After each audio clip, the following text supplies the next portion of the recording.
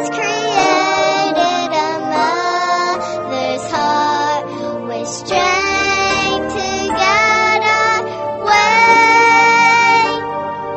and teach us of our God above. Thank you, Lord, for a mother's love.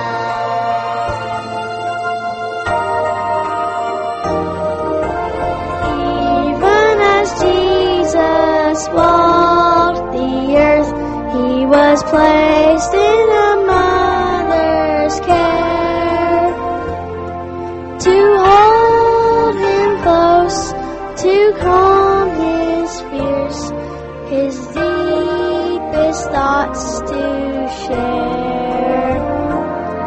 And as Mary's heart knew the greatest joy and felt the deepest pain, God gave his strength from above.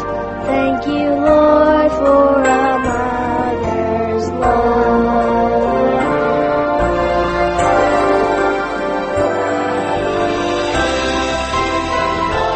For a mother's love, her children call her blessed.